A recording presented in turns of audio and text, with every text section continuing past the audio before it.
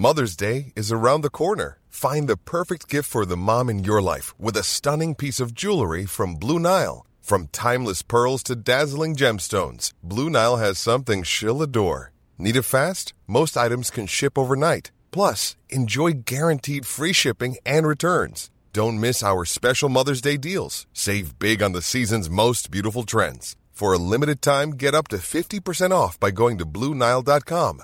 That's BlueNile.com.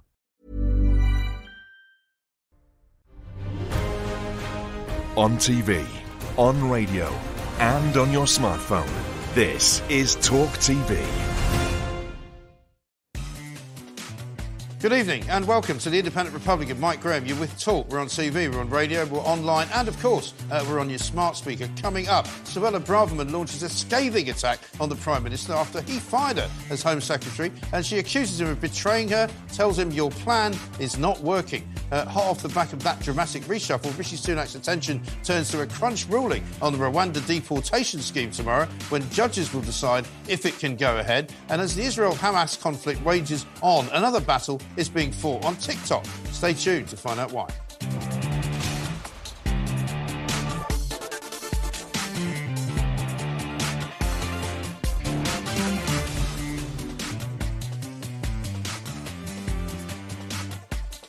Good evening and welcome to the Independent Republic of Mike Graham, right here on Talk TV. It is your home of common sense every night. Well, here we are again, back at that old familiar place, a place that anyone sensible could have predicted after the extraordinary events of yesterday, when Rishi Sunak decided it would be a great idea to sack Suella Braverman and hire former Prime Minister David Cameron. Yes, indeed, the Tories are at war again, and tragically, it's the thing they've been so good at in recent years. Some might say it's the only thing they've actually been good at. Who could forget those dark days of 2019 when so many Conservative MPs refused to vote for a Brexit they never believed in?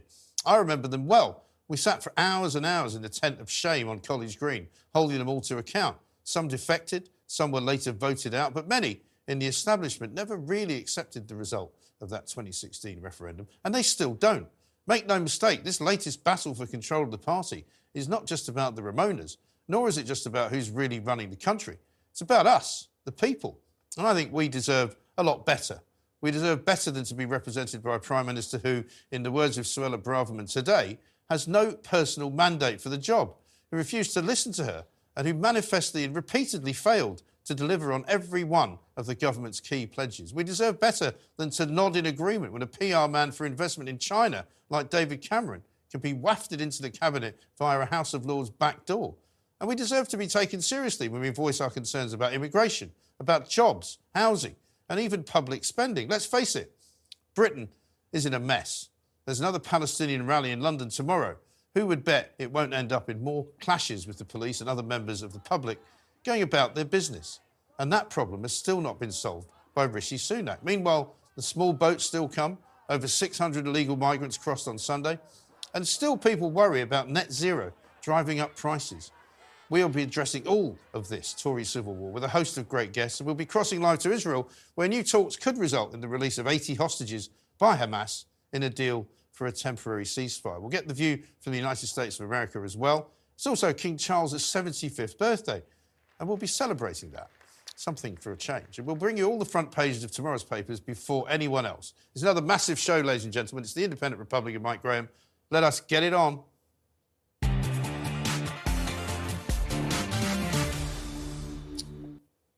Don't forget you can get in touch with the show on all the socials at Talk TV, on the phones 0344 499 1000. Calls will cost you the national rate. But it is the bombshell from Braverman that's ignited a new civil war within the Tory party. The ex-Home Secretary has mauled Prime Minister Rishi Sunak in an extraordinary letter this evening, blasting him for weak leadership. Your rejection of this path was not merely a betrayal of our agreement, she says, but a betrayal of your promise to the nation that you would do whatever it takes to stop the boats. You have manifestly and repeatedly failed to deliver on every single one of these key policies. Either your distinctive style of government means you are incapable of doing so, or, as I must now surely conclude, you never had any intention of keeping your promises. Ouch. Well, joining me now in the studio is Daily Telegraph's deputy comment editor, Annabel Denham.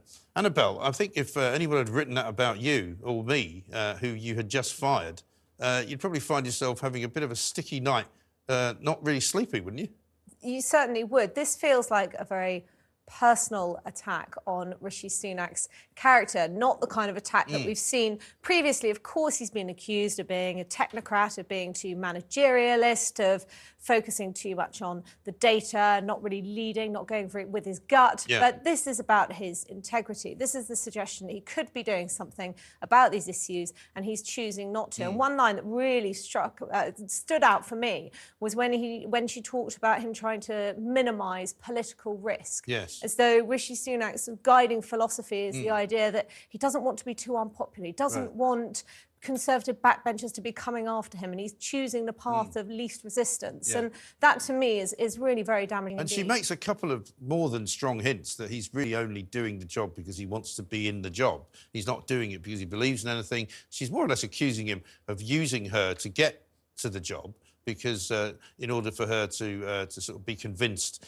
things would happen if he gave her the job. You know, things would happen with Boris Johnson, other things would happen around other figures in the party. And she's basically accusing him of letting her down, of lying to her, and of lying to everybody else. I think a lot of people are going to feel very let down at the moment. I suspect, actually, Mike, that the country has shifted quite far towards the right over the last few weeks, ever since people have looked on, many of them appalled at the protests that have been taking place every weekend, not least on Armistice Day. In terms of Rishi Sunak and what is driving him now, I think that when he came into power, he wanted to be a good loser. Yeah. I think he knew that the chances that the Tories were going to win the next general election were extremely slim, and he wanted to minimise the losses and perhaps come out of it with his personal reputation intact. Now, a few months ago, we saw him slightly break away from that with some of the rowing back or watering down of the net zero policies, perhaps looking as though he might get tougher on immigration. Yeah. Now, but it was almost like it was almost like he put his toe in the water and he got sort of slapped around a bit behind closed doors by the people who don't want the Tory party to move to the right. They don't want it to be the Boris Johnson sort of populist party. But there's more bad news from tonight. There's a poll out tonight, apparently just been released, in which it shows Reform are on 11%. And actually, you know, a very small number now behind the Tories, in single digits very possibly behind the Tories, and possibly on track for getting as many votes as UKIP got that time, when they only, to be fair, got one seat, but they got an awful lot of votes. So there's definitely a move to the right in the country. There's a very real risk that the next general election will be absolutely catastrophic for the Conservative Party, that they could be left with something like 100 seats, if not less, and that at the same time we're going to see Reform becoming a serious contender. You know, for a long time people have asked why it is that the UK doesn't have a populist party of its own. We've looked overseas to European nations where we've seen the rise of the far right in many cases and scratched our heads and wondered when the same thing was going to come here. Now, part of the reason for the delay, of course, was the Brexit referendum and how that slightly scratched the itch. But now the real question is, what will the nature of the losses be at the next general election? Is it going to be most damaging in the red wall or in the blue wall? And I think if the Tories retain more blue wall seats, if they can fend off the challenge from the Liberal Democrats, then they will remain this centrist, a lot of people call them a wet Tory party, and that will give real opportunity for a Reform or another party to rise up. There is alternatively a possibility where they retain more red wall seats, and what that means is that the Tories themselves could become almost a populist party. Yes, they could, but I think the trouble is at the moment, certainly from what Suella Braverman's been saying, they don't really have the heart for that. They certainly don't have the heart for that with Rishi Sunak, but maybe they have the heart for that with her at the helm. I mean, do you think that she's positioning herself to come back after the election loss, hoping that she will be the next leader? Do you think that's her game? I think it's very difficult to see this as anything other than her putting her marker in the sand and setting out her stall for the country, for what perhaps a Tory party with Suella as their leader might look like. Now, the concern for Suella, I imagine, is that the support she's had really from the parliamentary party hasn't been that robust. Of course, we've had the New Conservatives coming out today and saying that they're worried that the red wall is being abandoned by Rishi Sunak, but that's more about the ideology of the Conservative Party and the direction it's going in than Rishi Sunak's treatment of Suella Braverman. And I suspect that she's less popular, has less support than perhaps she was anticipating. And there's the other concern for her that actually we're still quite a long way from a general election. Now, you could argue that this means she can wash her hands of everything that happens over the next 12 months. But you could also say that in 12 months' time, if a week isn't a long time in politics, people are slightly going to have forgotten who Suella Braverman was. I mean, there is that chance, I suppose. A lot of people have said to me this week, though, surely to heavens they can't last a year like this because they're literally eating themselves. And the Tories are famously good at getting re-elected. They're famously good at getting rid of leaders when they need to. It seems to me it may be past the point where somebody's going to say, but is Rishi Sunak really the guy? I mean, I don't know who the hell they're going to bring back in. Hopefully not David Cameron, because all these people who keep saying to me, oh, David Cameron, very well respected internationally, great Prime Minister. I mean, his rating as a Prime Minister is actually very much on the low side. I mean, he's not remembered as a great Prime Minister at all, is my view. It's difficult to see the David Cameron appointment as anything other than dead cat strategy. Yeah. They knew that Suella Braverman was going to be hitting the headlines. Rishi obviously has been under pressure for days to sack her. He knew he was finally going to take that decision. He wanted to do something diverting that was going to distract people, distract the media from the Suella story. But it was extraordinarily short-sighted because 24 hours later, of course, we've had this scathing resignation letter from Suella Braverman, possibly even, maybe not that surprising, but possibly even worse than Rishi Sunak was expecting. And now here they are, they're going to wake up tomorrow morning, the cold light of day, with David Cameron as their foreign secretary, who's got to deal with major issues, Ukraine, the Middle East, when his track record on foreign policy is not especially glowing. It's terrible. And also the other thing is that, you know, all the things that she said and the things that she wrote in the Times came out to be true. You know, the idea that she was sort of breaking ranks and that he didn't have faith in her after saying that he did, I can see that. But the point is that all the things that she said would happen, did happen.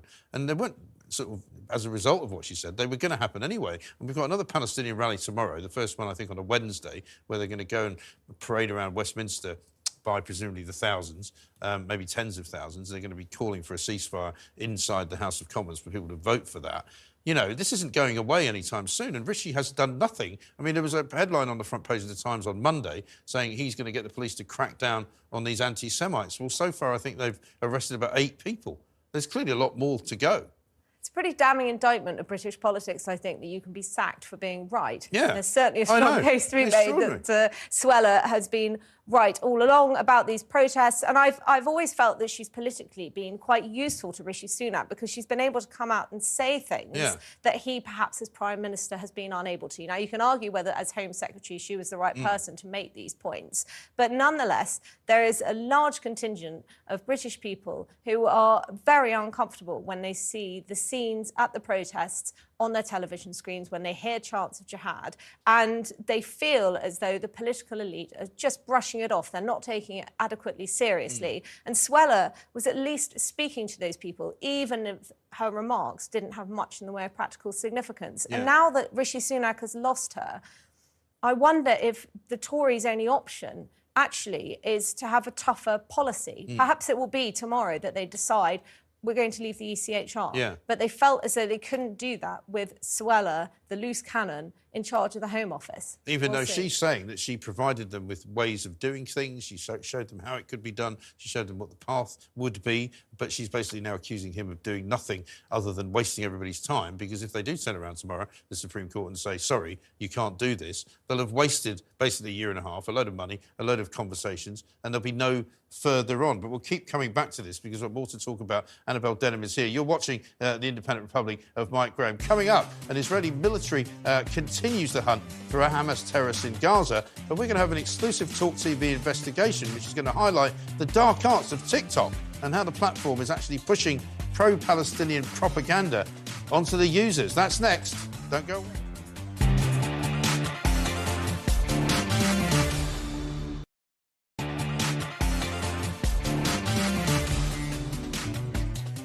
Welcome back. You're watching The Independent Republic of Mike Graham right here on Talk TV. In a moment, we're going to talk about China. But first, I want to talk to Annabel Denham about Rishi's net zero plans, because coming up in a moment, we're going to be talking about a Talk TV investigation, fascinating one. But Annabel, I didn't want to let you go before we get into net zero and inflation, because I know that's one of your secret pet subjects. Net zero, as you said, was something that it looked like Rishi was going to kind of put on the back burner for a while. I wonder now whether he's going to put it back to the front because, he's going to try and please the centre of the party. But there's an accusation going around at the moment that it's literally driving inflation. That's right. So a member of the Monetary Policy Committee at the Bank of England, Catherine Mann, has warned that inflation is being driven up by the push to net zero. This is not it's surprising at all because energy is such an important component of the inflation data. Now, what's interesting is that this is coming a day before we get the latest set. There is an expectation that Rishi may have reached his target of halving inflation by the end of the year. It was 10.7% back in January.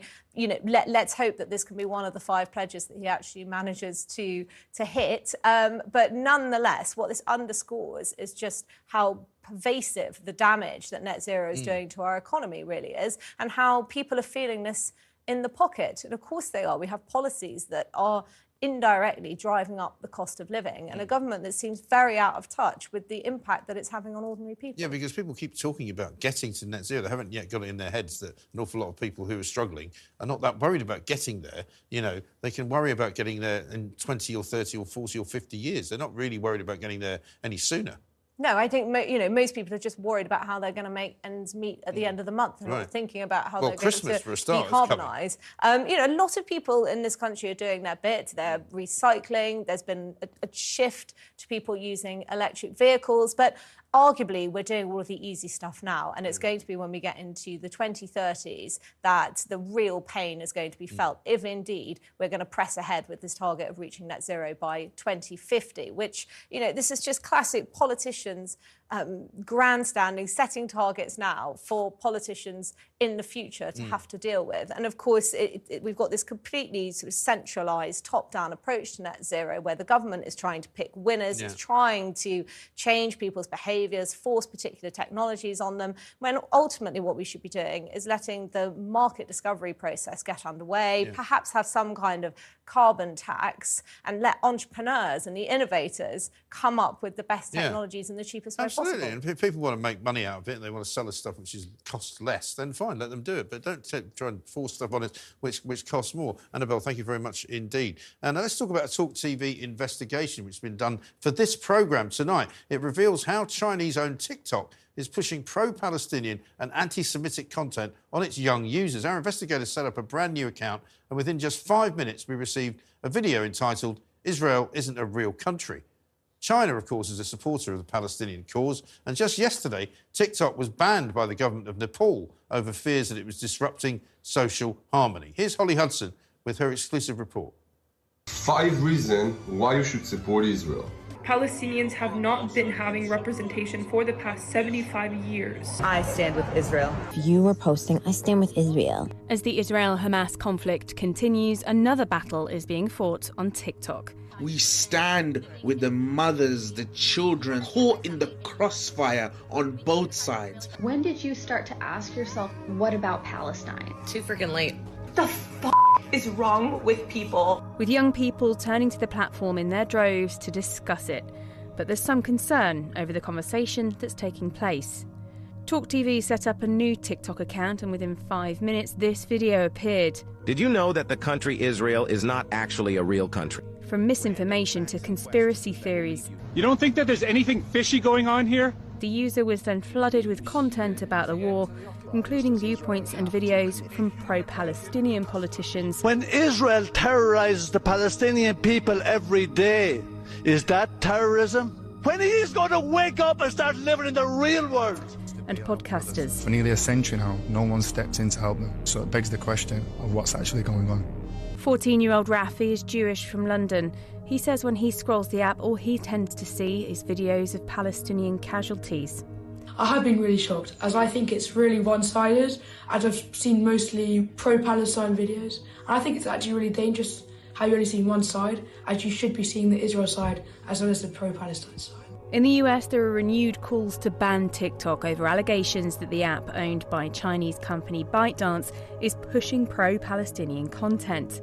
TikTok should be banned because they are poisoning American minds, and I would do it week 1. Former Tinder executive Jeff Morris Jr. went viral, claiming Israel is losing the TikTok war. Other tech experts, though, dispute that. TikTok boasts an estimated 17 million active users in the UK, the majority of which are between 18 and 24 years old. And its publicly viewable user data suggests a greater affinity for the Palestinian cause among them, although pro-Israel content is also popular on the site. And Israel's foreign ministry has also been pushing out videos like this one to drum up support for its actions.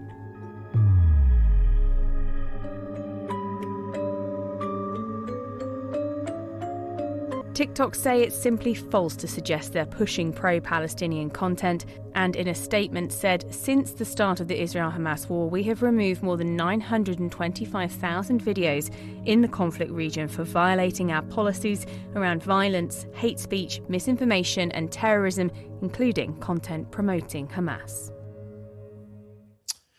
Fascinating stuff. To discuss this and more, I'd like to welcome former diplomat to China, Charles Parton. Charles, welcome to the Independent Republic of Mike Graham. Thanks for talking to us. There's an awful lot about TikTok that we don't know, I suppose, an awful lot about the way that it operates that we don't know. We know that it's been outlawed in Parliament, it's been outlawed in US government circles, I think, as well. The power of propaganda, though, is something we should be concerned about, isn't it? Very definitely. I mean, the Chinese Communist Party puts an awful lot of money and effort into propaganda, both in terms of traditional media, but also increasingly in terms of new media, both its own, which is TikTok, but also it's on Twitter and other uses Western platforms, which aren't available, of course, in China, many of them. No, that's the thing. And I mean, I suppose the difficulty for people trying to regulate TikTok is that, you know, you make the argument that you shouldn't be able to put certain things on. TikTok themselves say they've got rid of almost 1 million posts, which they consider to be in conflict with their values and their rules. But the trouble is, most, I suppose, what you might call people in government don't really understand TikTok, and it's most popular with very young people. So who's really watching it? Well, I think that's very, very difficult, because I think the vast majority of people are not politically inclined, and they're probably not very much swayed by it.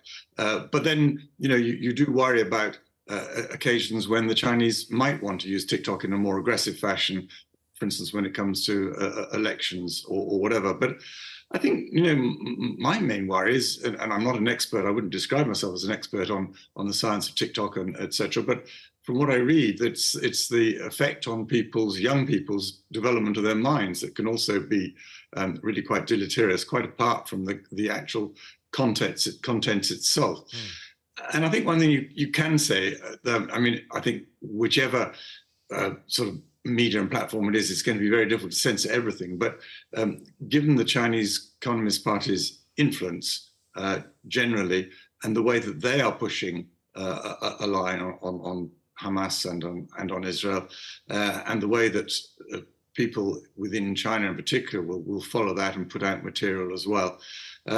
Yes, I think the chances are that it is influencing in an unhelpful way on a very sensitive topic. Yes, well, because it feeds into this sort of social justice thing that's going on both in the United States and here, where people who are younger tend to be more sympathetic towards Hamas and more sympathetic towards Palestine, because they view Israel as part of the kind of the white Western society that they so despise, and they want to say has been in charge for so long and is responsible for all the ills of the world. And that's very much a movement that started in universities in the States and is now sort of running in the streets here.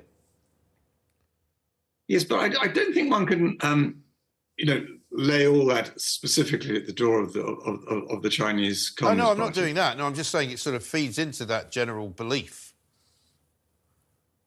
Yes, it does. But then I think so do other posts on other platforms. So I think if one wants to be worried about TikTok, and I think we should, this is just a part of it. There are other issues as well. And should we be worried about some of the links that are being made between now the new Foreign Secretary, David Cameron, who's come back into the cabinet after several years doing all sorts of things, including quite a lot of lobbying for investment in China. Are you concerned about that?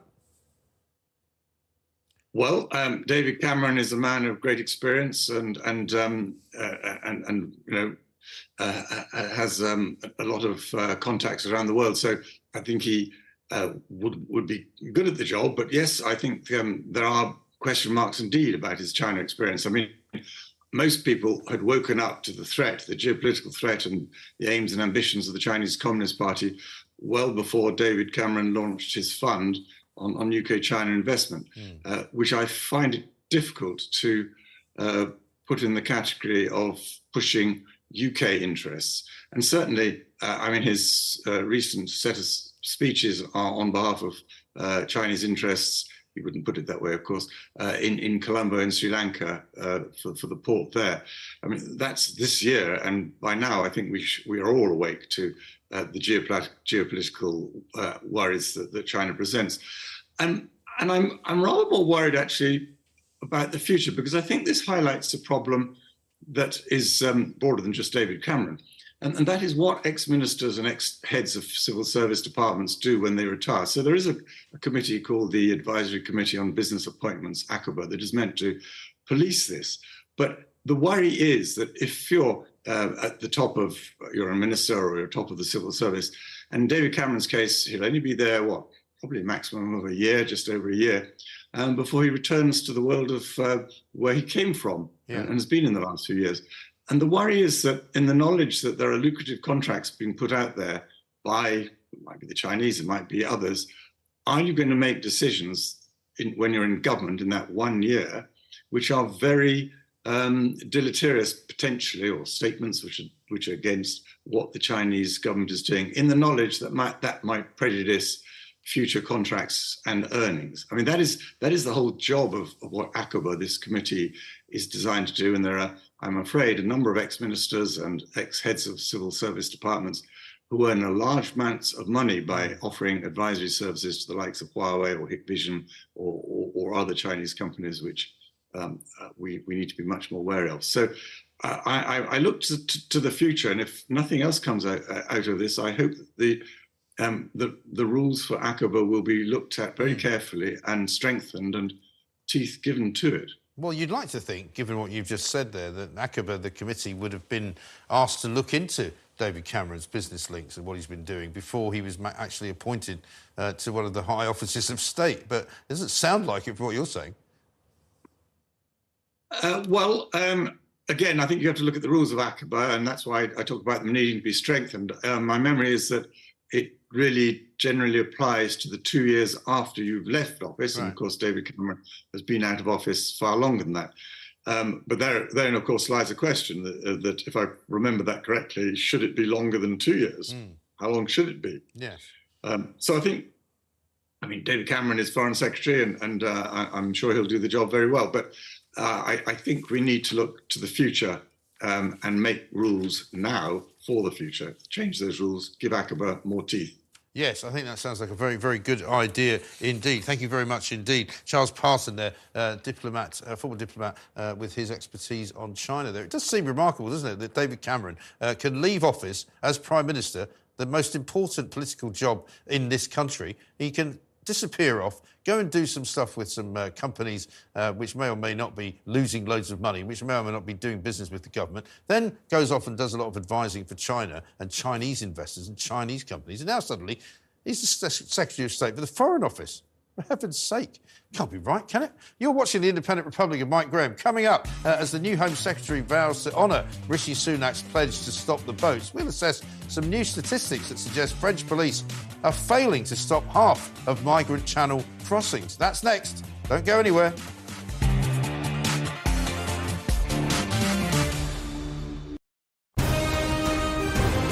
This is Talk TV.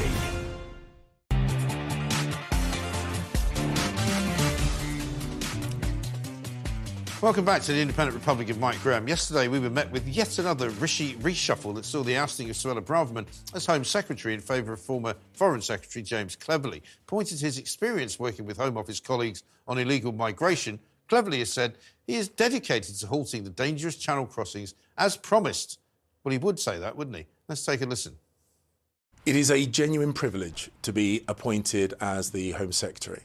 It is my priority, and indeed the priority of the whole government, to make sure that everybody is able to go about their lives in peace and security, driving down crime, particularly illegal migration and tackling those evil people traffickers. We will stop the boats. Right. OK, then. We will stop the boats. We've heard that before a few times, haven't we? So here to discuss whether the new Home Secretary will live up to his promise this time. How about the Reform Party's Rupert Lowe? Rupert, very good evening to you. Evening, Mike. How are you? Yeah, I'm very well indeed. I'm assuming that every time anybody slides into the Home Secretary's desk, there's a speech there that says, "We will stop the boats. We are absolutely determined to stop the boats. We're determined to end this horrible human misery. It cannot go on any longer." Meanwhile, back in the real world, 600 people came over on Sunday, having not been stopped at all by anybody. Well, let me first say, Mike, how delighted I am to join you on the vampires, your new vampire slot on Talk TV. Listen, I love fantastic. It's definitely where I should be. Now, well, James Cleverly, I think he's actually not a bad chap.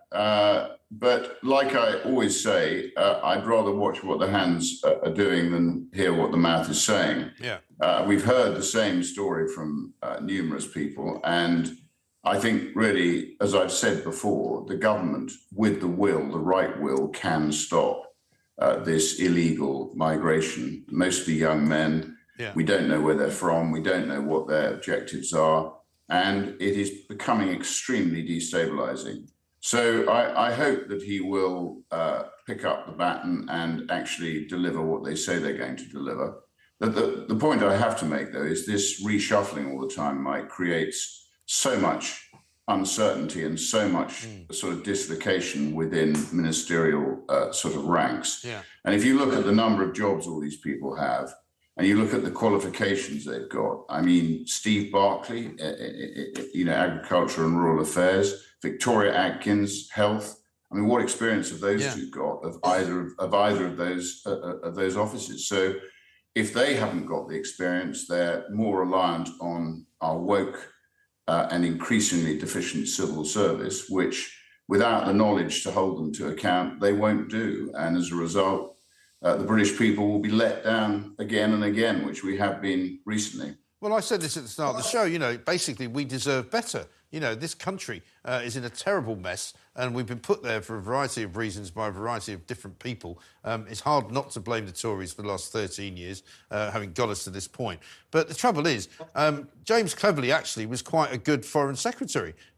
People were saying he was getting things done, he was meeting the right people, he was making the right noises, and actually he was the best foreign secretary we'd had for a while. So immediately he gets that reputation. They move him. I'm told there was an awful lot of running about from side to side in corridors of the Foreign Office the other day when they found out that suddenly, he was moving and they were getting David Cameron instead, a man who has done very little but basically caused one of the biggest problems that the migrant situation faces by blowing the hell out of Libya. Couldn't agree more, Mike. And at the end of the day, let's go back to Suella Braverman. I mean, Suella Braverman was genuinely, I think, vocationally driven to deliver for the British people. Yeah. She became increasingly frustrated if one reads her resignation letter, which I think is perfectly justified. And although Rishi says he's not going to answer any of the questions that she poses in there, he damn well should do. At the end of the day, if people were working for me and they wrote letters like that, I would expect to have to answer and be held to account for what's been said. And if what she said in there is true, then clearly there isn't the will to actually stop the boats, and there isn't the will to deal with all of the issues that need to be dealt with by a strong government in order to stop this illegal and legal migration, which is undermining the country. And I think increasingly Middle England can see that. Well, as for appointing David Cameron, I mean, we saw him jumping around on the top of tanks during what he called the Arab Spring, which ultimately destabilized Libya. He ultimately was responsible for that. I mean, it was a disastrous policy. Recently, he's had this Lex Greensill business where, like a lot of retired politicians, he's trying to pork barrel a few pounds on the side. And obviously Lex using his offices to introduce Lex Greensill to a lot of people within government, which again has never been fully exposed. That went bankrupt. And then latterly we've got his contacts in China, and even Ian Duncan Smith is now requesting that all the conflicts of interest are put on the table and properly scrutinised. So what does it say also about other MPs, elected MPs? You know, he won't be in the House of Commons because he's not an MP. What does it say about Rishi Sunak's other MPs within the Commons? Does it mean that they're not fit for this job? So I think it's a disastrous appointment. I mean, without mentioning David Cameron's Brexit catastrophe, where he tried to basically tell us that he was, you know, ambivalent and he would recommend the British people voted either way, but in the end sent out a pamphlet at the cost of £9 million that tried to weigh the whole referendum in favour of Remain. Yeah. So I think he's completely unfit for the job. I think it shows how catastrophically unsuited now the Tory party is for government, and how unfit Westminster and the civil service are now to really govern Britain properly. Well, so it's not good, is it? It really isn't. I mean, if you read the crux of the letter, for me, that Suella Braverman wrote today, she's basically said that how clear she was about what he needed to do if he wasn't going to leave the ECHR. If he wanted to stop the boats from coming legally, there would have to be proper legislation, which he hasn't done. She says this: your rejection of this path that I provided you was not merely a betrayal of our agreement, but a betrayal of your promise to the nation that you would do whatever it takes to stop the boats. So she's basically accusing Rishi Sunak of betraying us as much as betraying her and the Home Office that she was running. She's one of the few ministers, Mike, who I think were genuinely speaking common sense and trying to do the right thing. And I think clearly she reached an agreement with Rishi. He didn't, she's alleging he didn't honour that agreement, and I think he now has to answer to that. Quite apart from the fact that, you know, she's also saying in that resignation letter that her comments on policing, which I agree with, I've said before on your show that people in Britain, the police only police those people who are happy to be policed. Yeah. And if you look at these recent Hamas marches, Hamas is clearly a terrorist organisation. And at the end of the day, I think for Britain, it's extremely destabilising to have these people marching through the streets and, you know, demanding effectively the eradication of the Israeli state. Yeah. So, I mean, if it was a different situation, for some reason, the sort of establishment is infected by this sort of pro-Palestinian virus, which seems to justify them marching through the streets and demanding genocide, which ultimately, if you believe, you know, you talk about from the river to the sea. Most people who chant that don't know which river it is, probably don't know which sea it is either. But at the end of the day, that's asking for either mass upheaval or mass genocide. And I think to allow those marches, I totally agree with Suella Braverman, they should not have been allowed. And I hope that they will stop them. It's extremely destabilising for all of us.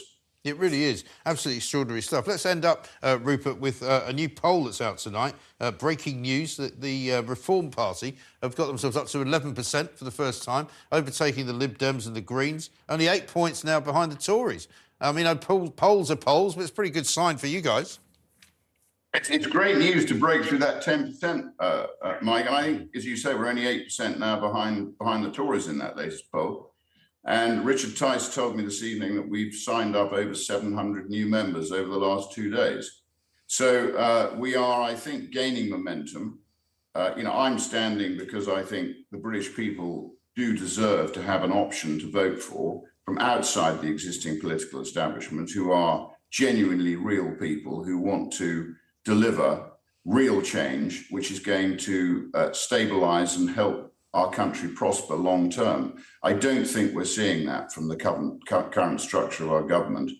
And if people don't vote for reform, they really can't expect anything other than what they've seen in the recent past, which is, in my view, not good enough.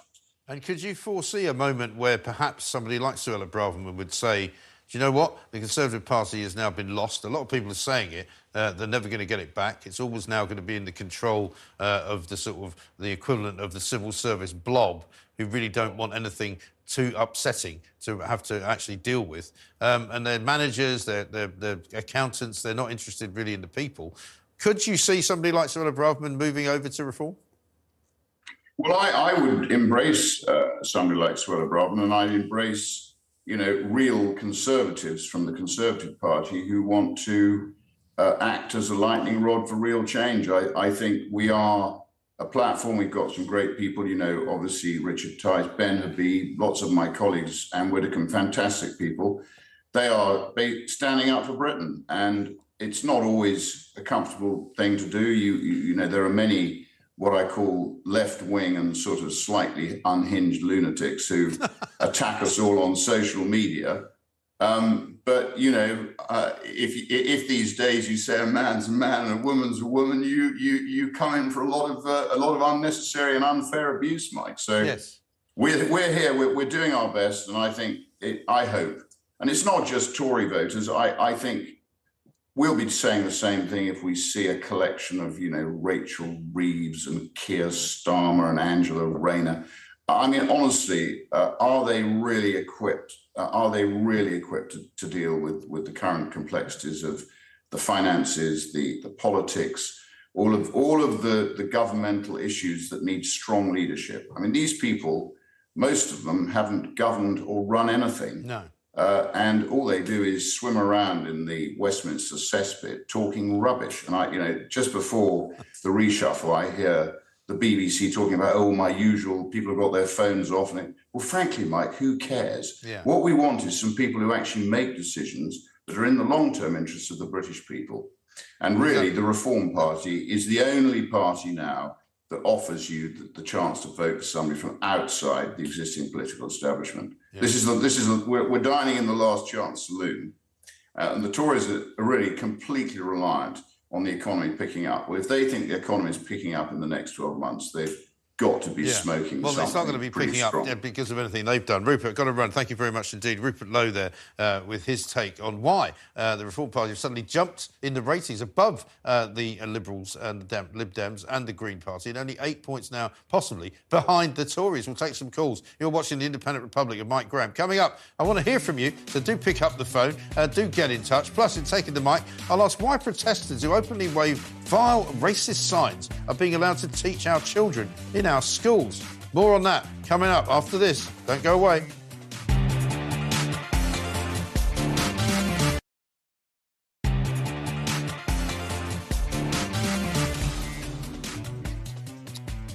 Welcome back. You're watching The Independent Republic of Mike Graham right here on Talk TV. Now it's time for Taking the Mic.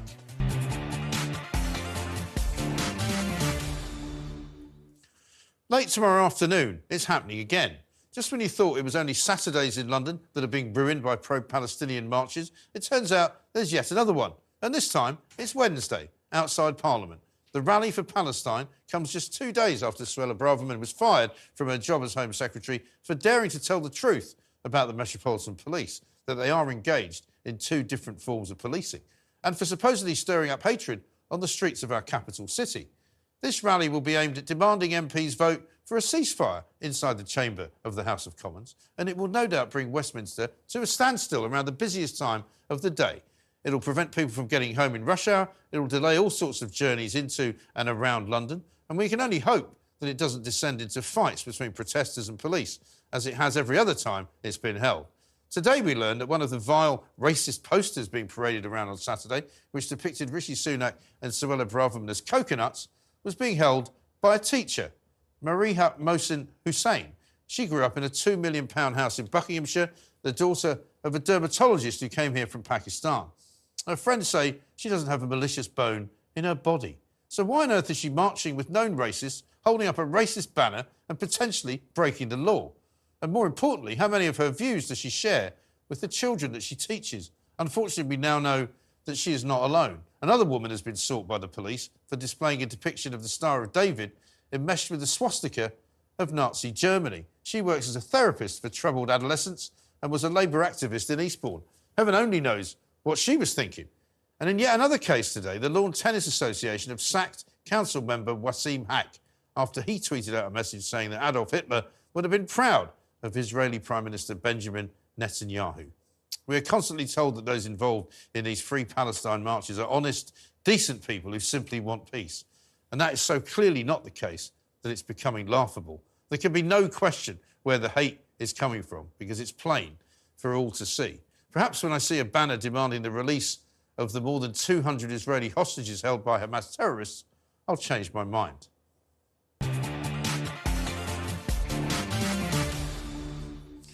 Now, lots of you have been getting in touch, so let's get straight to the calls. John in Northampton, first up on Suella. John, a very good evening to you. Good evening. Yeah, what do you want to say? I just want to say that Suella Braverman, I think her attack on Rishi Sunak is very similar to Geoffrey Howe's attack on Margaret Thatcher. The dead sheep. I wonder if it could be her Geoffrey Howe moment. Well, you never know. I mean, she might well succeed in this attack on Rishi Sunak. It certainly doesn't make him look good. And I think it's a bit more substantial, isn't it, than Geoffrey Howe's attack? No, I think so. I mean, she's just pointing out the facts as well. He is basically a very directionless. I mean, it's not so much a rudderless ship. It's not a ship without a rudder. It's a rudder without a ship. I think that's right. The ship's already gone down. He's clinging on to the wreckage of it at the moment. That's very good. Yeah, it's just very well said. Listen, thanks. We've got to move because we've got to try and squeeze in Les in Newcastle as well. Les, what do you want to tell me? Well, I'm discussing about Suella Braverman getting sacked. Yes. Right, but she spoke for the people. Yeah. Right, she spoke for what the people thought. Yeah. And I do believe these protests should be banned. I think people are going to have to reach that point because you can't just keep having these same protests day in, day out, week in, week out, whenever they feel like having them. It's just not going to work, is it? Listen, thank you very much indeed, Les.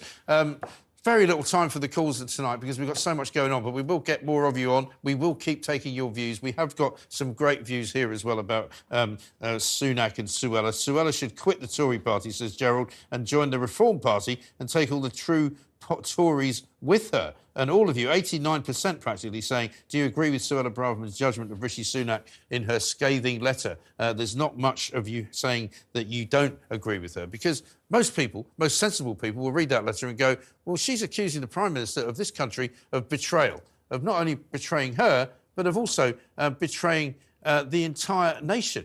Absolutely extraordinary. You're watching The Independent Republic of Mike Graham. Coming up after the break, Disney Disaster, the latest Marvel movie, is slammed as being anti-woke. It's bombing at the box office. Further proof, if any proof was actually needed, if you go broke, if you go woke, you will, in fact, go broke. I'll bring you that story coming up next, right here on Talk TV. Do not go anywhere.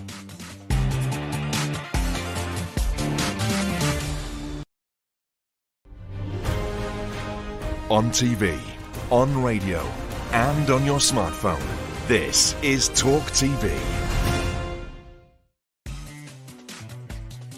Good evening. You're watching The Independent Republic of Mike Graham right here on Talk. We're on TV, we're on radio, we're online, and of course we're on your smart speaker as well. Tonight, Suella Braverman launches a scathing attack on the Prime Minister after he fired her as Home Secretary, and she's accused him of betraying her, telling him your plan is not working. Plus, a parole hearing for John Venables, the killer of 2-year-old James Bulger, will decide whether he can be released from his latest sentence. And outrage grows against an endometriosis charity that appointed a trans woman as its new CEO.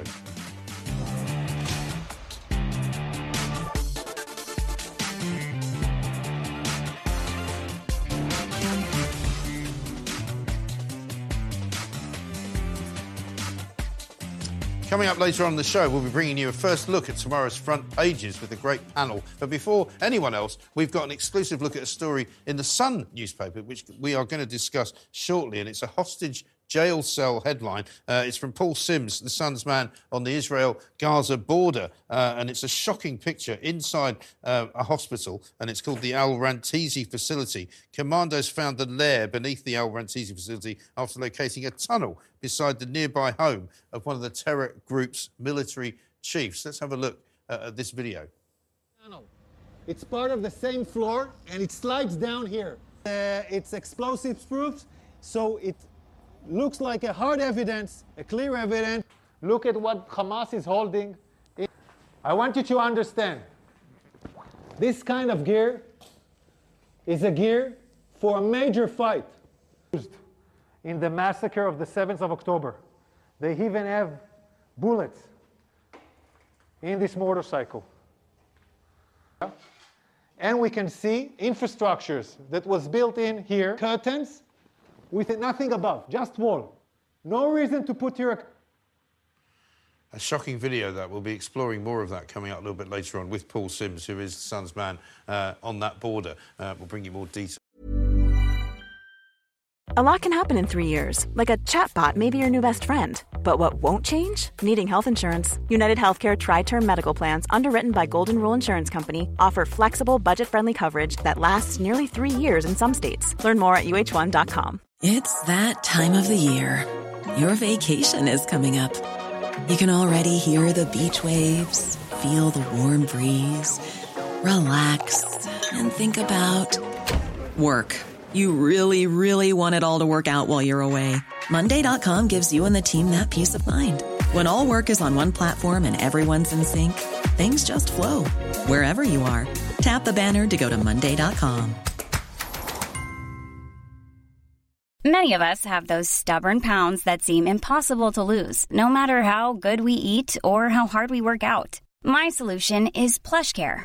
PlushCare is a leading telehealth provider with doctors who are there for you day and night to partner with you in your weight loss journey. They can prescribe FDA-approved weight loss medications like Wegovy and Zepbound for those who qualify. Plus, they accept most insurance plans. To get started, visit plushcare.com/weightloss. That's plushcare.com/weightloss. On that, of course. Now, moving on, there's further proof, if proof is still needed, that if you go woke, you go broke. The latest Marvel movie, imaginatively entitled The Marvels, is the 33rd in Disney's so-called Marvel Cinematic Universe, and it's also a huge bomb. Actress Brie Larson plays Captain Marvel and lives up to her name by stinking up the screen like a ripe old cheese. She leads 3 female superheroes who spend most of the movie bickering with each other in a rather nonsensical adventure that ticks all the woke boxes. Multiculturalism, tick. Faux female empowerment, tick. All men are bastards, tick. Let's take a look. Captain Marvel, the Annihilator. You took everything from me. And now I'm returning the favor.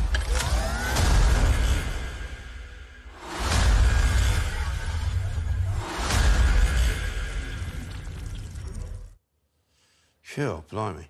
Not so marvellous after all, perhaps. Thankfully, my children are old enough not to actually bother with any of that rubbish anymore, so I don't have to sit through it. So thank goodness for that. You can have your say on that and, of course, everything else on the show, on all the socials at Talk TV, and on the phones, 0344 499 1000. The calls will cost you the national rate. Now, though, onto something much more serious. James Bulger's evil killer made bid for freedom today in a behind-closed-doors parole hearing. A 2-day appeal will determine whether John Venables can be released from jail after he was locked up for possessing sick child abuse images. James Bulger would have been 33 in March, but when he was just 2 years old, he was snatched from the New Strand shopping centre in Bootle by 2 10-year-olds, John Venables and Robert Thompson, who tortured and murdered him on a railway line. In November 1993, Venables and Thompson became the youngest convicted murderers in British history. The pair were handed indefinite life sentences, but 8 years later, in 2001, they were released on licence with new identities. Thompson has never reoffended, but Venables has been sent back to prison twice, having been caught with images of child abuse on his computer, as well as a paedophile manual. He was convicted in 2017 after admitting to possessing more than 1,100 illegal pictures or photos, including those showing the abuse of male toddlers. Venables was refused parole in 2020. This latest hearing will be held in private by a 3-person panel. If released, he will yet again have a chance at freedom with a new identity. But speaking exclusively to Talk Today last month, James Bulger's father Ralph broke down as he begged the parole board to keep Venables in jail. What would give you some semblance of peace? Just keep him in. I think you've got to do everything you can to try and keep him behind bars, because he's been a danger from day one. He's reoffended. To me, I think he enjoys what he's doing, and he's a ticking time bomb just waiting to go off, in my opinion. To discuss this, I'm joined by criminal barrister James Oliveira Agnew. James, very good evening to you. Welcome to the Independent Republic here at Talk TV. Terribly emotional interview there with James Bulger's father, and he said, of course, what you would expect him to say. I think a lot of people I talk to find it astonishing that the parole board would even ever consider parole for such an individual, but particularly after being released twice before. It's pretty ridiculous, isn't it, that he's now up for a third time? Good evening. Yeah, thank you very much for having me on. Of course, I think everyone of my generation, everyone of of that age remembers this case vividly, and it's just that little clip you showed there is a horrible, horrible thing to watch. Of course, the parole board is an independent body. They have to be independent. They can't be coerced by governments or by MPs or secretaries of state or anything of that nature. And they follow a set guideline set down by governments that gives them the framework they have to operate in. And of course, one of those frameworks is that he's entitled to make this parole appeal. He has done so. Quite rightly, as you've said there, he's been turned down in 2020. And I think the most important thing in this case is that, listening to Mr. Bulger there talking on your sister programme, emotive, of course, and the views of the victims have to be looked at, have to be considered, and the parole board will do that.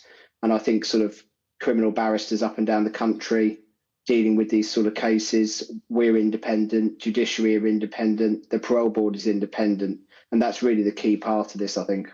Yeah, no, I think I get that, and I think most people do, but I think people do worry that they have made some curious decisions of late. Colin Pitchfork was another one, double murderer, who was released into a kind of open prison without anybody really knowing about it. And then as soon as he was granted parole, within 2 weeks, he was hauled back inside again because he was found loitering around a school where young women were attending. And you do wonder whether or not the parole board is doing it right, I suppose. I mean, you might tell me that these are, unusually rare cases and they tend to be high profile, and that may well be true. But it just seems to me that they ought to have a better way of dealing with individual cases and not treating them as if they're the same as everybody else, because there are some cases which surely deserve special treatment. And I can see that point entirely. I think the parole board themselves have, in recent years, perhaps been accused of a lack of transparency. There's obviously got to be a side point to that of saying that these kind of hearings that are held in private, while obviously very emotive for the victims, there is also a public necessity to make sure that those perhaps giving evidence on behalf of the parole board, not necessarily Venables himself, but those prison staff, members of the parole service, that they have an element of security as well. But certainly I think transparency throughout criminal justice is important. Justice has to be seen to be done. And I think there's certainly an argument to say that more transparency throughout this process would be necessary. But of course, as you say, in this case, it's probably one of the more, if not the most horrific, one of the more horrific cases that we all look back on and remember. But it's certainly a case where at the moment we have to let the parole board do their thing. In 2020, they refused, and they will look at all of the evidence. They will consider, as they should do, the victims. They will consider what everybody says, and they will make that decision. And it's certainly going to be the case that they will have to do that. And it's a heavy pressure that rests on them. I know the family asked if they could witness the parole board hearing. They were turned down, as were the Times newspaper, who wanted to do it on the basis that it was, something that transparency would benefit from, if you like. But, I mean, I think the reason given was that there shouldn't be anybody there because it might be detrimental to John Venables himself, which I think, again, a lot of people feel slightly weird about, especially considering the government have now just changed the law when it comes to people having to appear at their own sentencing hearings.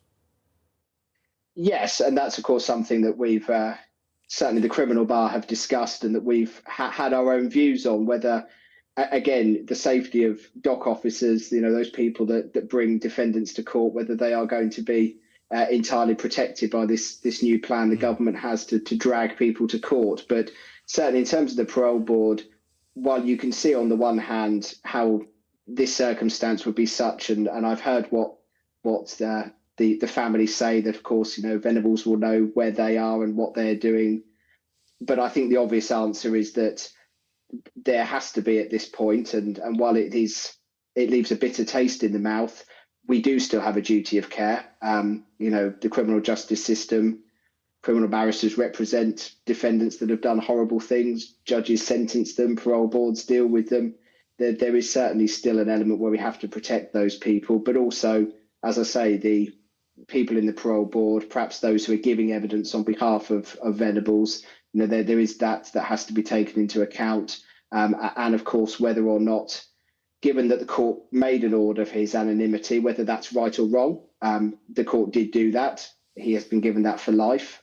There is obviously an argument about that, but the courts, the parole board, are bound by that decision and do owe a duty and do have to protect that. And so while it obviously leaves a very bitter taste in the mouth, we do have to follow guidelines and procedures and principles. And as I say, it's important that is independent, and it's important. We see sometimes when the government steps in and makes these laws, it's those of us that work in the system that have to sort of clean up that mess. But we follow that procedure and that guideline, and that's where this case is. James, thanks very much indeed. James Oliveira Agnew, their criminal barrister, on day 2 coming up of the James Bulger killer's parole hearing. And it may well be, and you can only hope, the parole board will turn him down for release. Penny says no adult who murders a child should be given parole. Also, no juvenile who commits murder should ever be released. If they could murder someone as a kid, then that evil belongs where it stays. It should never be set loose back on society. Steph says the same. No, never under any circumstance should a child murderer be given parole. And Jennifer says, I'd go so far as to say that anyone who murders anyone intentionally should not get parole. Very strong feelings, I think, for most people watching this show and following that story, because nobody could really understand how any sane individual could recommend that John Venables be given parole at this point in his life. Next, though, going back to the Israel-Hamas conflict, as Israel forces are gearing up to storm Hamas tunnel networks to rescue hundreds of hostages, attempts to secure the release of the 239 Israelis and foreigners held in the underground maze are growing ever more critical as the ground operation in Gaza intensifies. Joining me live now from Jerusalem to discuss this is senior reporter for The Sun, Paul Sims. Paul, really appreciate you staying up this late to talk to us. Thank you very much indeed. Piece in the paper tomorrow, an incredible piece of journalism, hostage jail cell, a picture of this grim discovery of tunnels, a chair with rope which was used to tie captives inside of a kids' hospital, all of the things that we've been told that were true. You've managed to find them. Yeah, that's absolutely correct. Well, I say I haven't found them. The Israeli Defense Forces found them. They've gone pushing further into Gaza City itself. They've gone towards the Rantisi hospital, and they found a tunnel that was close to a property that was owned by a naval commander within Hamas. You can see on the picture there that they found the tunnel entrance. They've gone down into that tunnel, and then below the Rantisi hospital, they've discovered this basement that Hamas was using to stockpile weapons. You can see AK-47s, RPGs, grenades, and suicide vests. There's also the motorbike that you can see in the picture there, which is riddled with bullets. Yeah. They believe that motorbike was used to spirit some of the hostages over from the Israeli side back into Gaza, and obviously beneath the ground into the labyrinth of tunnels. And the image that you've just seen there as well is that they believe that some of the videos of the hostages were filmed in that basement below the Rantisi hospital. Right. And like you say, Mike, the Israeli Defense Force have said all along that the hospitals are being used as human shields by Hamas. Hamas have denied it consistently throughout this war. This, I think the Israeli Defense Forces will say, is the smoking gun. Yeah. And do they know, or could they hazard a guess as to how recently Hamas have been there, and more importantly, maybe how recently the hostages have been there? No, I don't think they can. I think it's very difficult to know how recently they were there. Obviously, the war now has been going on for 39 days. Tomorrow will be the 40th day. What I think it demonstrates is that they are closing in on Hamas and closing in on trying to track down and recover those hostages that were taken on October the 7th. They've got an extremely difficult job on their hands I was in Gaza last week, and what they're trying to do is identify and dig up the tunnels that are below Gaza City and northern Gaza. What they're trying to do is identify where they are, collect as much intelligence as possible that then may lead them to the hostages, but also to cut the head off the snake of Hamas. Difficulty they've got is that Hamas have kind of laid this moral dilemma at their door that when they go towards the tunnels and they identify these tunnels, they're heavily booby-trapped, so they blow the tunnels up, which then reduces their opportunities and chances of actually trying to find the hostages who are below. So one of the stories that we've got in tomorrow, which is an exclusive, is that we understand that a deal is very, very close now between Hamas and the Israeli government for the return of 80 hostages. In exchange, the Israelis have agreed to hand over a number of Palestinian women and children who are incarcerated in Israeli jails. But to facilitate that exchange, what they'll have to do is have a humanitarian kind of pause in the war for about 4 or 5 days. Right. And that's obviously something that the Israelis up to now have said they would not consider doing. But interesting that you say that, because it's clear as well that it's not just Hamas that are now involved, because I believe Islamic Jihad also holds some hostages, and there are some other hostages held by even more disparate groups of people. So it's not clear whether Hamas can speak for all of the hostages being held. It's an extraordinarily complicated situation, as you can imagine. Our understanding is that about 180 hostages are held by Hamas. We understand a further 40 are held by the Palestinian Jihad, and the remaining hostages are held by, loosely described as gangs. So it's a question of trying to locate where they are. There is intelligence from the Israelis that they believe some of the hostages are beneath the Al-Shifa hospital in northern Gaza, which is why they've surrounded that hospital. So not only do they believe that it's a headquarters for Hamas, they believe that some of the hostages are also below ground. That's why they're not moving, and that's why they're not bowing to international pressure.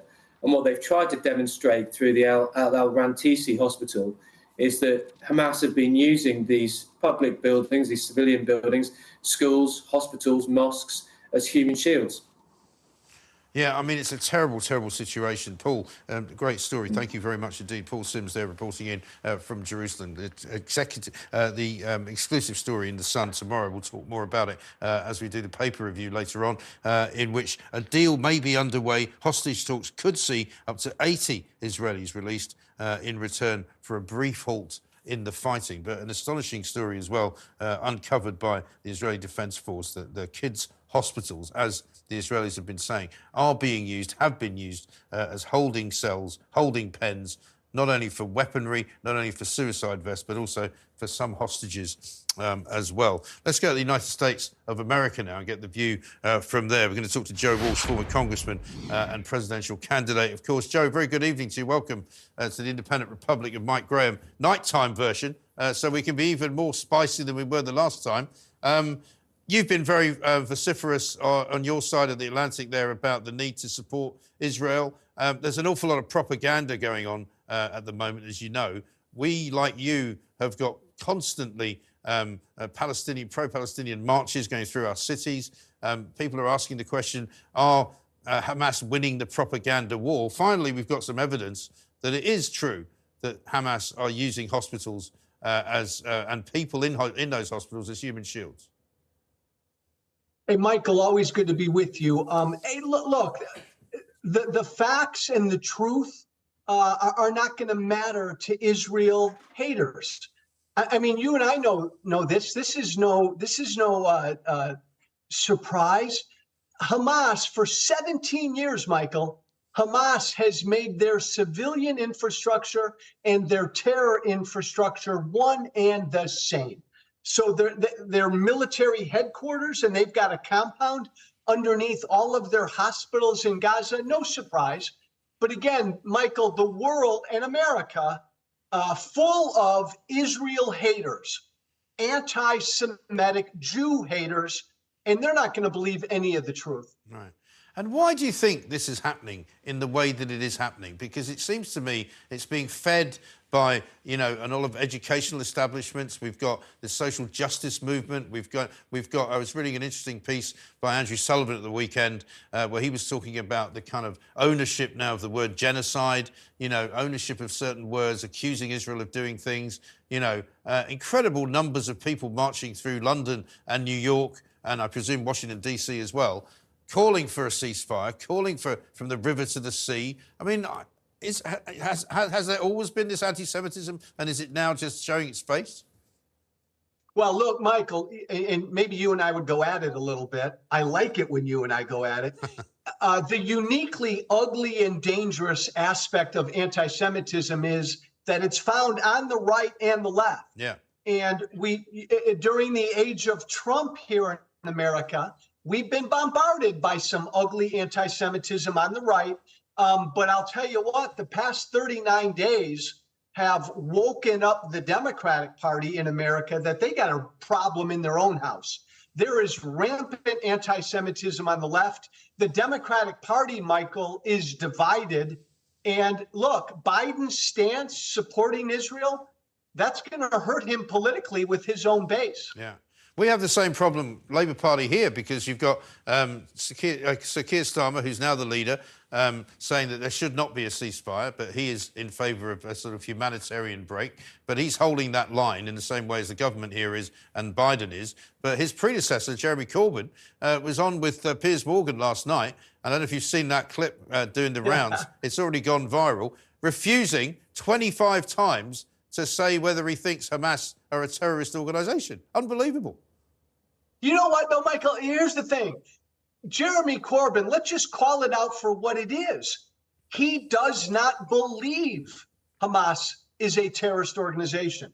Plain and simple. And by the way, he's said as much years ago. Yeah. So I don't think he believes they are, and he was afraid to say that. But that's endemic in the left.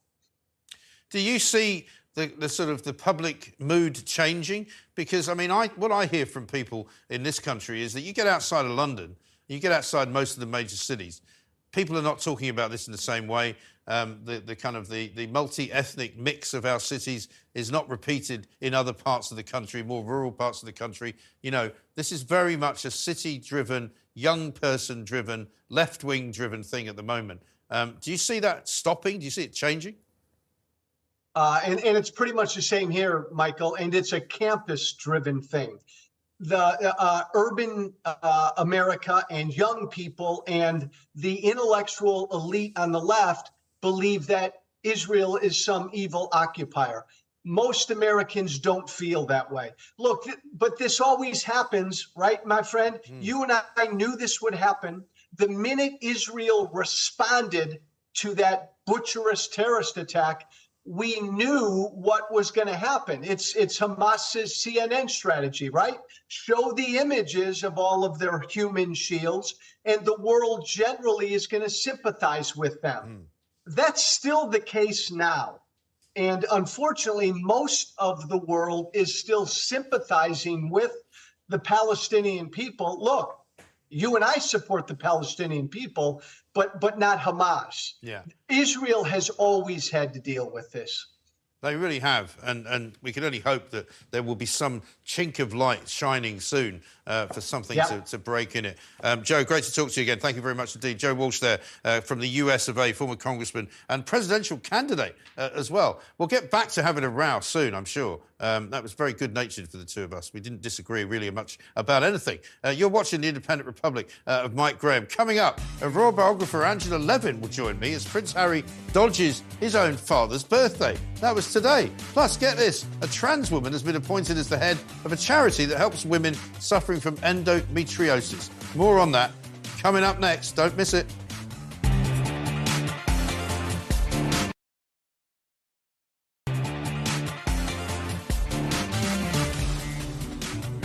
Welcome back to the Independent Republic of Mike Graham. It's a joyous moment for the nation, apparently, as King Charles turns 75. Extending an olive branch on the occasion is Prince Harry, apparently, who's going to be making a transatlantic phone call to wish his dad a very happy birthday. I find it all a bit strange that news of Harry's call was leaked to the press. I wonder who did that. But anyway, here's a sweet little moment of well wishes singing the King happy birthday. Happy birthday to you.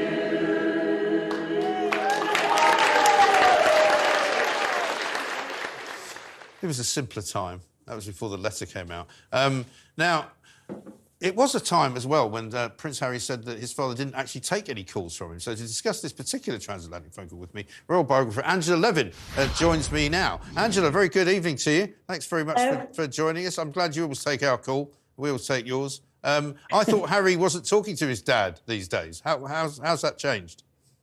Oh, I don't know that it has been changed.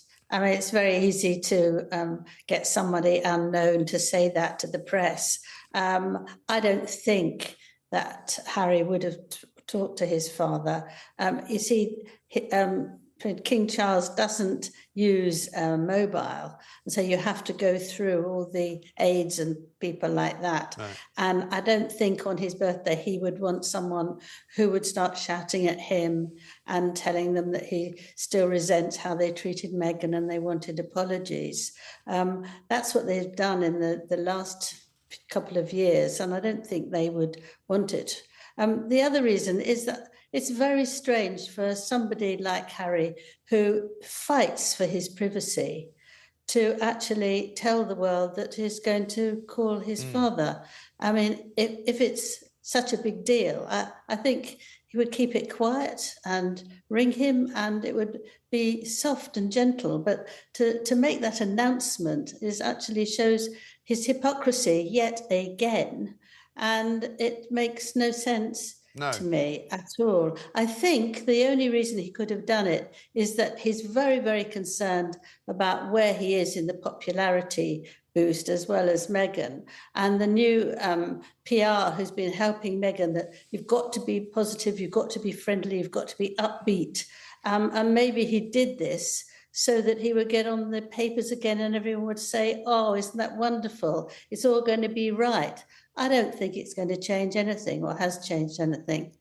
No, I don't think so. I mean, the next time we see him, he'll be in another court case with some other newspaper when he's trying to get his privacy quietened down again after he's invaded everybody else's. What about his visa application? That apparently should be kept quiet as well, according to people in America. What's going on with that? It's been quite complicated because America is saying, well, he's not an American citizen, he's an English citizen, so that's sort of a bit different.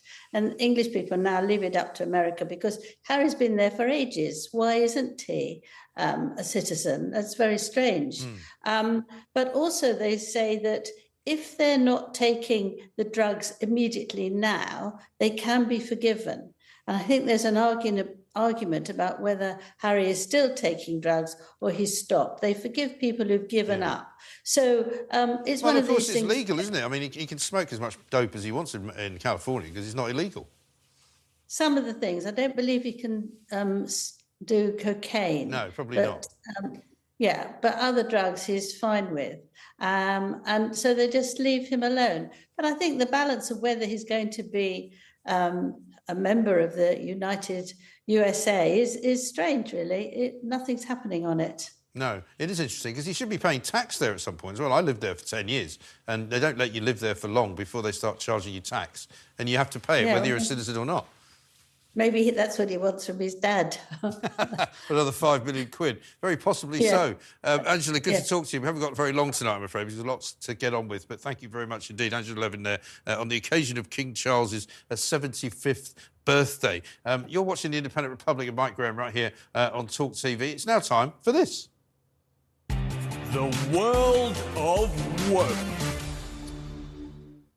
There's nothing like the charity sector of our economy if you want to see how the worst of wokery inflicts itself on organisations and people who run them. We already know the NHS is riddled with woke ideology, calling pregnant women people for fear of misgendering them and asking 6-year-old men if they're expecting a baby. But today I bring you a slightly different area of madness. Ladies and gentlemen, I bring you the Endometriosis South Coast charity. Endometriosis is a horrible condition that causes women who suffer from it chronic pain. It happens when tissue similar to the lining of the womb grows outside the uterus. Without wishing to get too medical here, it affects the fallopian tubes and the ovaries, and it can be severely debilitating. Men don't know what it feels like because they don't have wombs or ovaries or fallopian tubes. But to the ESC charity, none of that matters, because they've just appointed a trans woman as their new chief executive. And it goes without saying that Steph Richards doesn't have any of those bodily parts, but when announcing the appointment with his picture, a caption read, "Isn't it ridiculous that I've got to my 40s before any medical professionals even mentioned endometriosis?"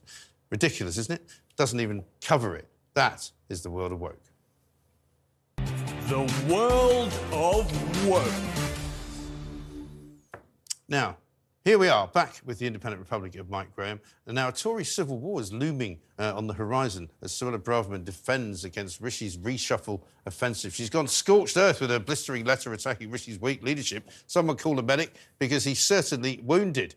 And I'm now joined by my panel for the night, journalist Georgia Gilholy, Deputy Political Editor at The Sun, Ryan Sabey, and political commentator Emma Wolfe. Welcome to all of you on a pretty auspicious night for news, it has to be said. Let me start with you, Emma, because we were going to say today, well, I wonder what the fallout's going to be from Suella Braverman and when she's going to say the things that she says she's going to say. Well, we didn't have to wait long. This letter is amazing. Isn't it? I could reread this letter again and again and again. And then the front pages come out. I know we're not talking about them yet, but the front page of the Daily Mail has a photo of Suella leaving her house looking so happy, so cheeky, so she's loving her life. And this letter, as a writer, I know this letter is far too long. As a leaving letter to the PM, it's too long. But it's not. There's so much. Every time you reread it, it just gives more. It's the gift that keeps on giving. And yeah, I mean, it's full of dagger blows to the back and all of that stuff, but it's also full of really important information about just how dysfunctional their relationship was. It raises questions, really serious questions about, well, obviously Sunak's future, but also why were they working together when they were literally, the Home Secretary and the Prime Minister were clearly had a totally dysfunctional relationship in terms of the priorities, in terms of the very, very important priorities for this country. It sounds as though he was by and large ignoring her.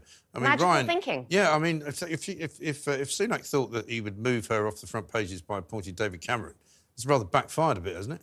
Yeah, totally. I think that lasted for about 12 hours, and then we're straight back into Suella Braverman. But she was choosing a moment for maximum impact, and she's absolutely done it. Tomorrow morning, you have the Rwanda announcement as well. She's timed it to try and grab that sort of overnight sort of headline. So and she seems to have done a pretty good job. She released this letter at about 5 o'clock this evening, straight onto the newspaper headlines, which everyone's going to be talking about all night. And it's just the language. They say as a journalist, never waste a word. She certainly hasn't wasted a word in this 1,300-word letter. Talks about betrayal of the Prime Minister, not living up to his promises. And they struck a deal. The only way that she claims that she gave her support to him during that leadership campaign is they struck a deal. Things about he would get rid of the Brexit laws, he would stick to his immigration plans. And she says he hasn't stuck to that. But you wonder why. There's lots of things in there that she says that Rishi Sunak hasn't stuck to. Why is it taking her so long? Why didn't she walk out the door? Because she could have done. Well, she could have done. Georgia, I guess there are those who will say this is her kind of first shot fired as claim to be the new leader. Do you see it that way, or do you see it just as her taking revenge? I think, of course, on some of the issues, I understand why she's passionate. I would agree with her on some of the issues. Doesn't necessarily mean she's leadership material, and it doesn't necessarily mean that the Conservative Party is the party to lead the country. And I think also there's obviously the old phrase, you know, the person who wields a knife never usually wears the crown. I think that could be the case for Suella. I think also when it comes to reduce immigration, there are, you know, majority of the public is behind that really, but it doesn't necessarily mean that they find Suella Braverman particularly likeable.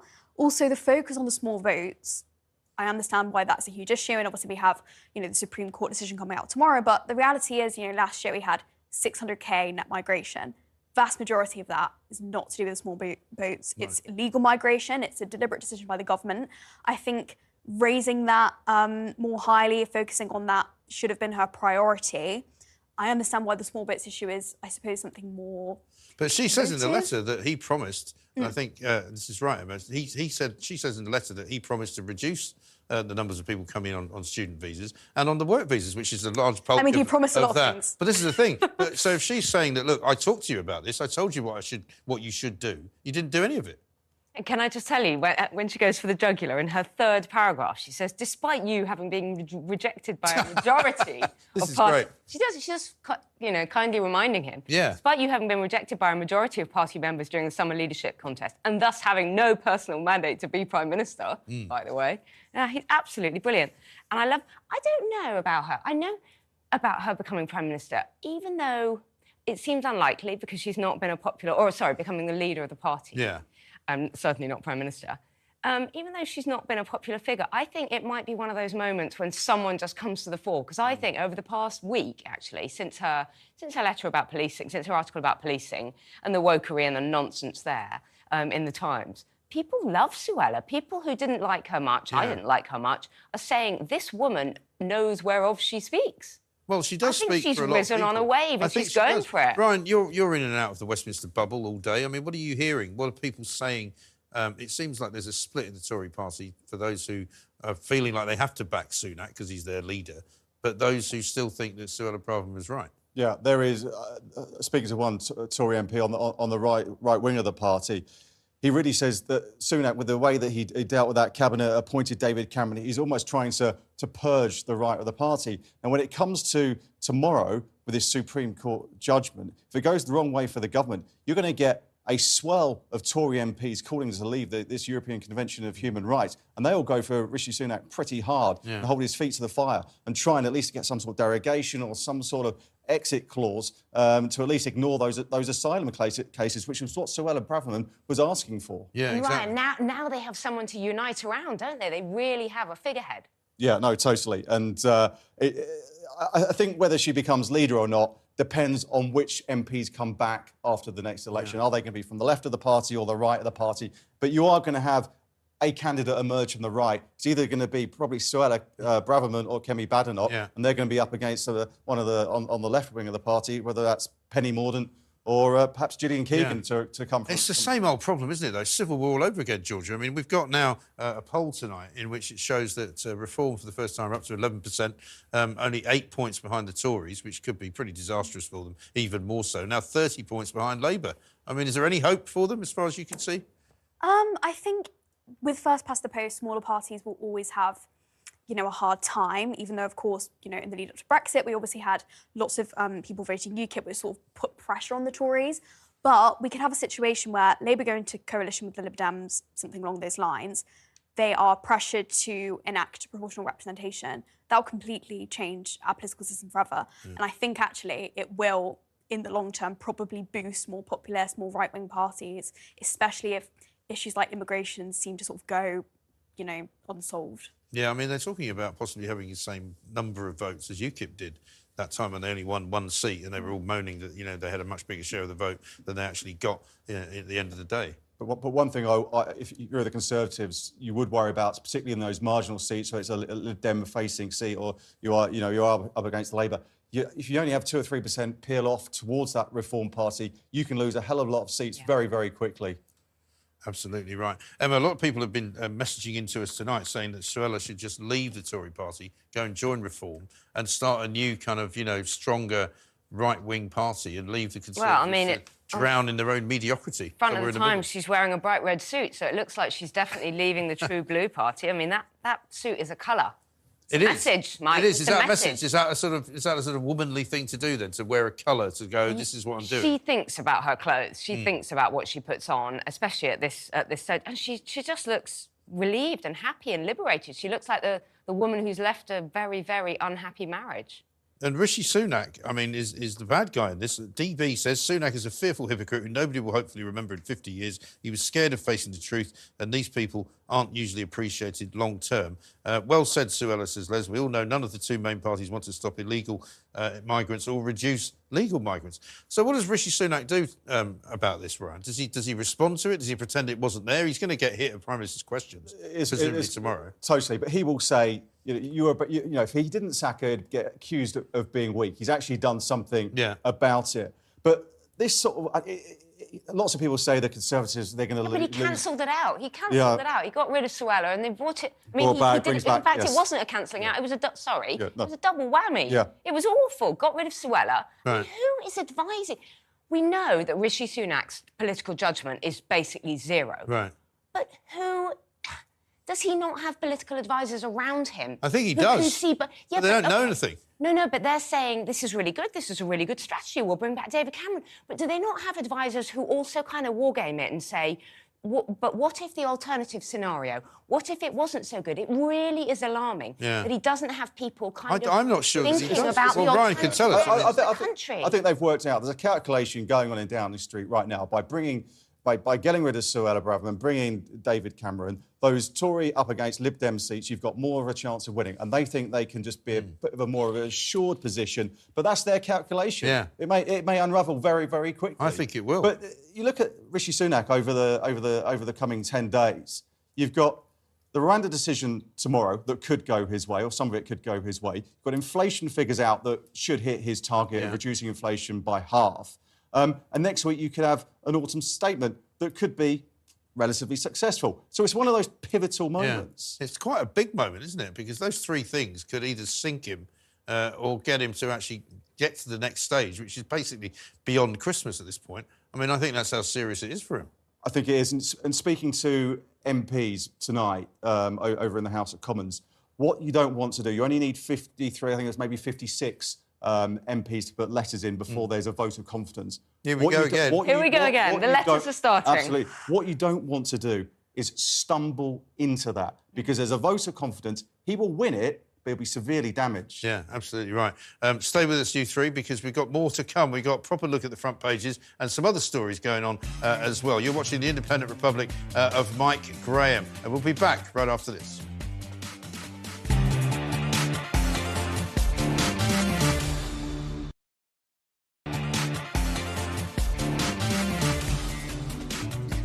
Welcome back. You're watching The Independent Republic of Mike Graham right here on Talk TV. My panel are still here. Ryan Sobey from The Sun, Emma Wolf, of course, and Georgia Gilhooly as well. Front page is all pretty obviously on Suella. Daily Mail, we had a deal and you broke it, Suella tells PM. A rather sort of interesting picture which has been taken and appears on all the front pages, doesn't it? It's like a sexy picture. Looking a bit, I was going to say coquettish. A bit walk of shame, like when you're leaving your lover's house at 6 in the morning, wearing your party dress. She looks a little bit kind of... She's smiling. Mussed up. She's smiling. Yeah. That's the Daily Mail you're looking at there. The Mirror takes a slightly different view. They say the Tories are revolting. I think they've written that headline before. The Times is quite hard, isn't it? PM lied to me and betrayed Britain, which is pretty much it in a nutshell. Because I think her attack on him for betraying Britain is worse than her attack on him for betraying her. Do you know what I mean? Yeah, and the way she says, you know, you made all these promises, but you literally weren't able to do them because of your unique style of government, or you're just totally incompetent. Yeah.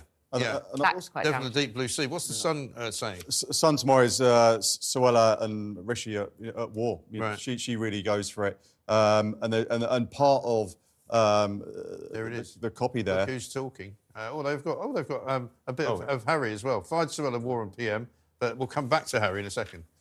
But one of in the copy there, we talk about a brand new group, the New Conservatives, and they're saying by bringing back David Cameron, what Rishi Sunak did yesterday is that he's alienating those voters who voted for the Conservatives for the first time in 2019. He's moving away from that, and that's what they're really, really angry about.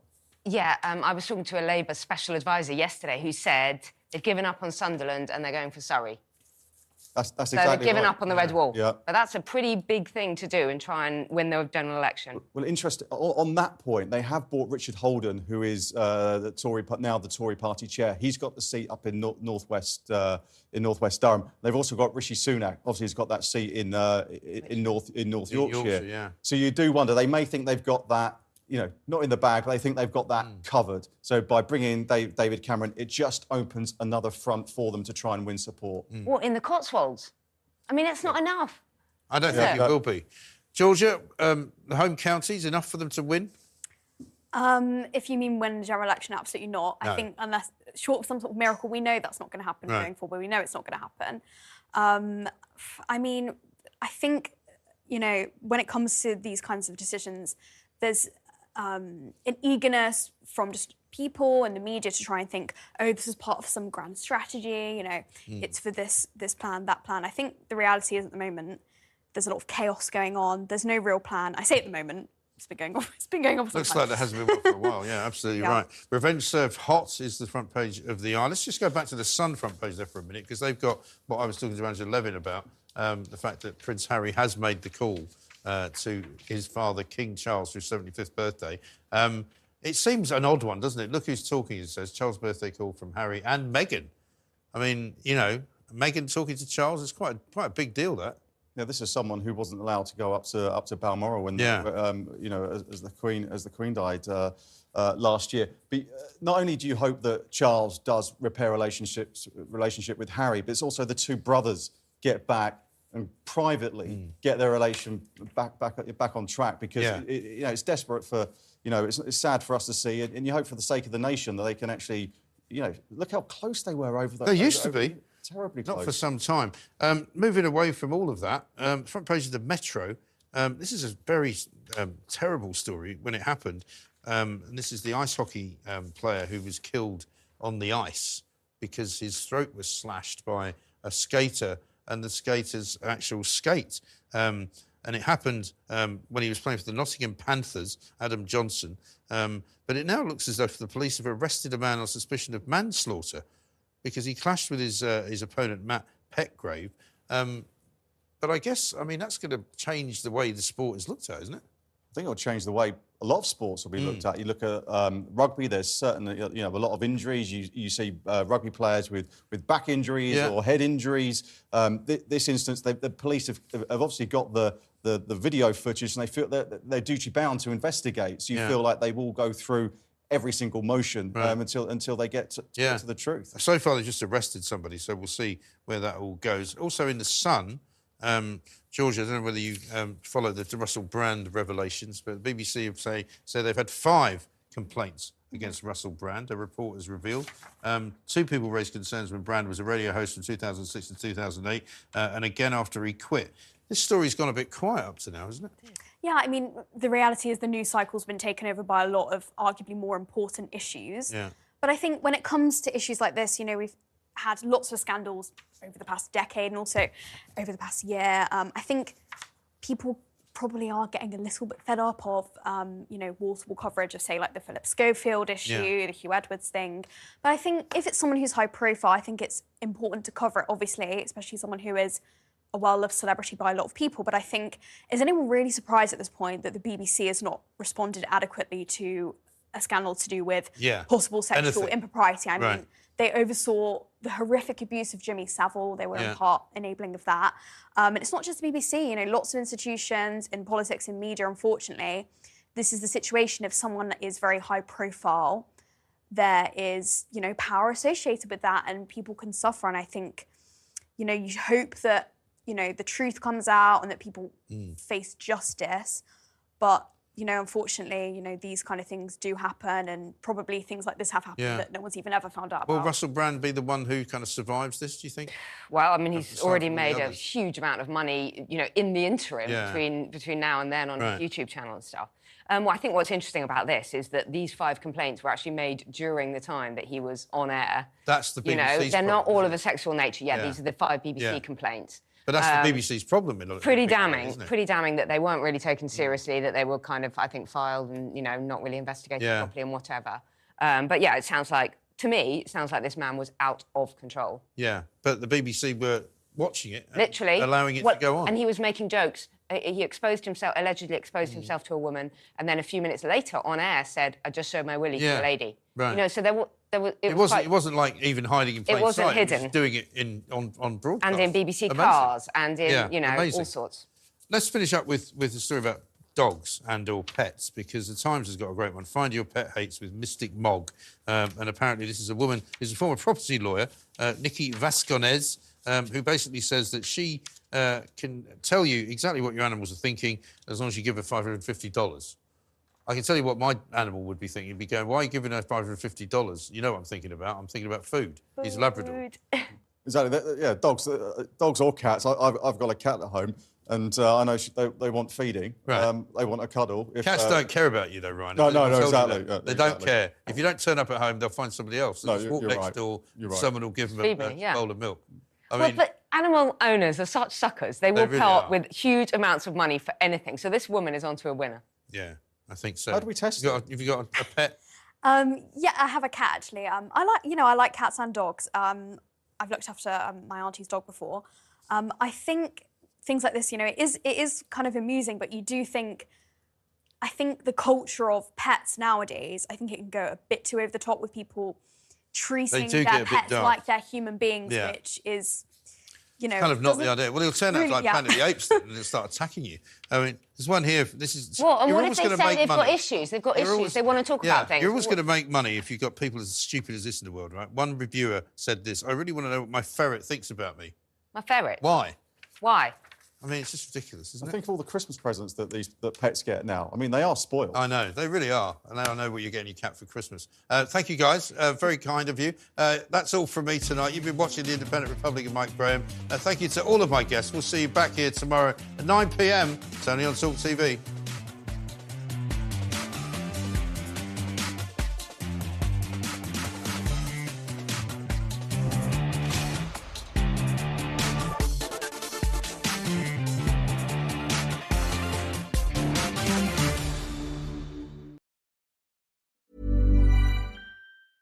Hey, it's Danny Pellegrino from Everything Iconic. Ready to upgrade your style game without blowing your budget? Check out Quince. They've got all the good stuff, shirts and polos, activewear, and fine leather goods, all at 50 to 80% less than other high-end brands. And the best part? They're all about safe, ethical, and responsible manufacturing. Get that luxury vibe without the luxury price tag. Hit up quince.com/upgrade for free shipping and 365-day returns on your next order. That's quince.com/upgrade.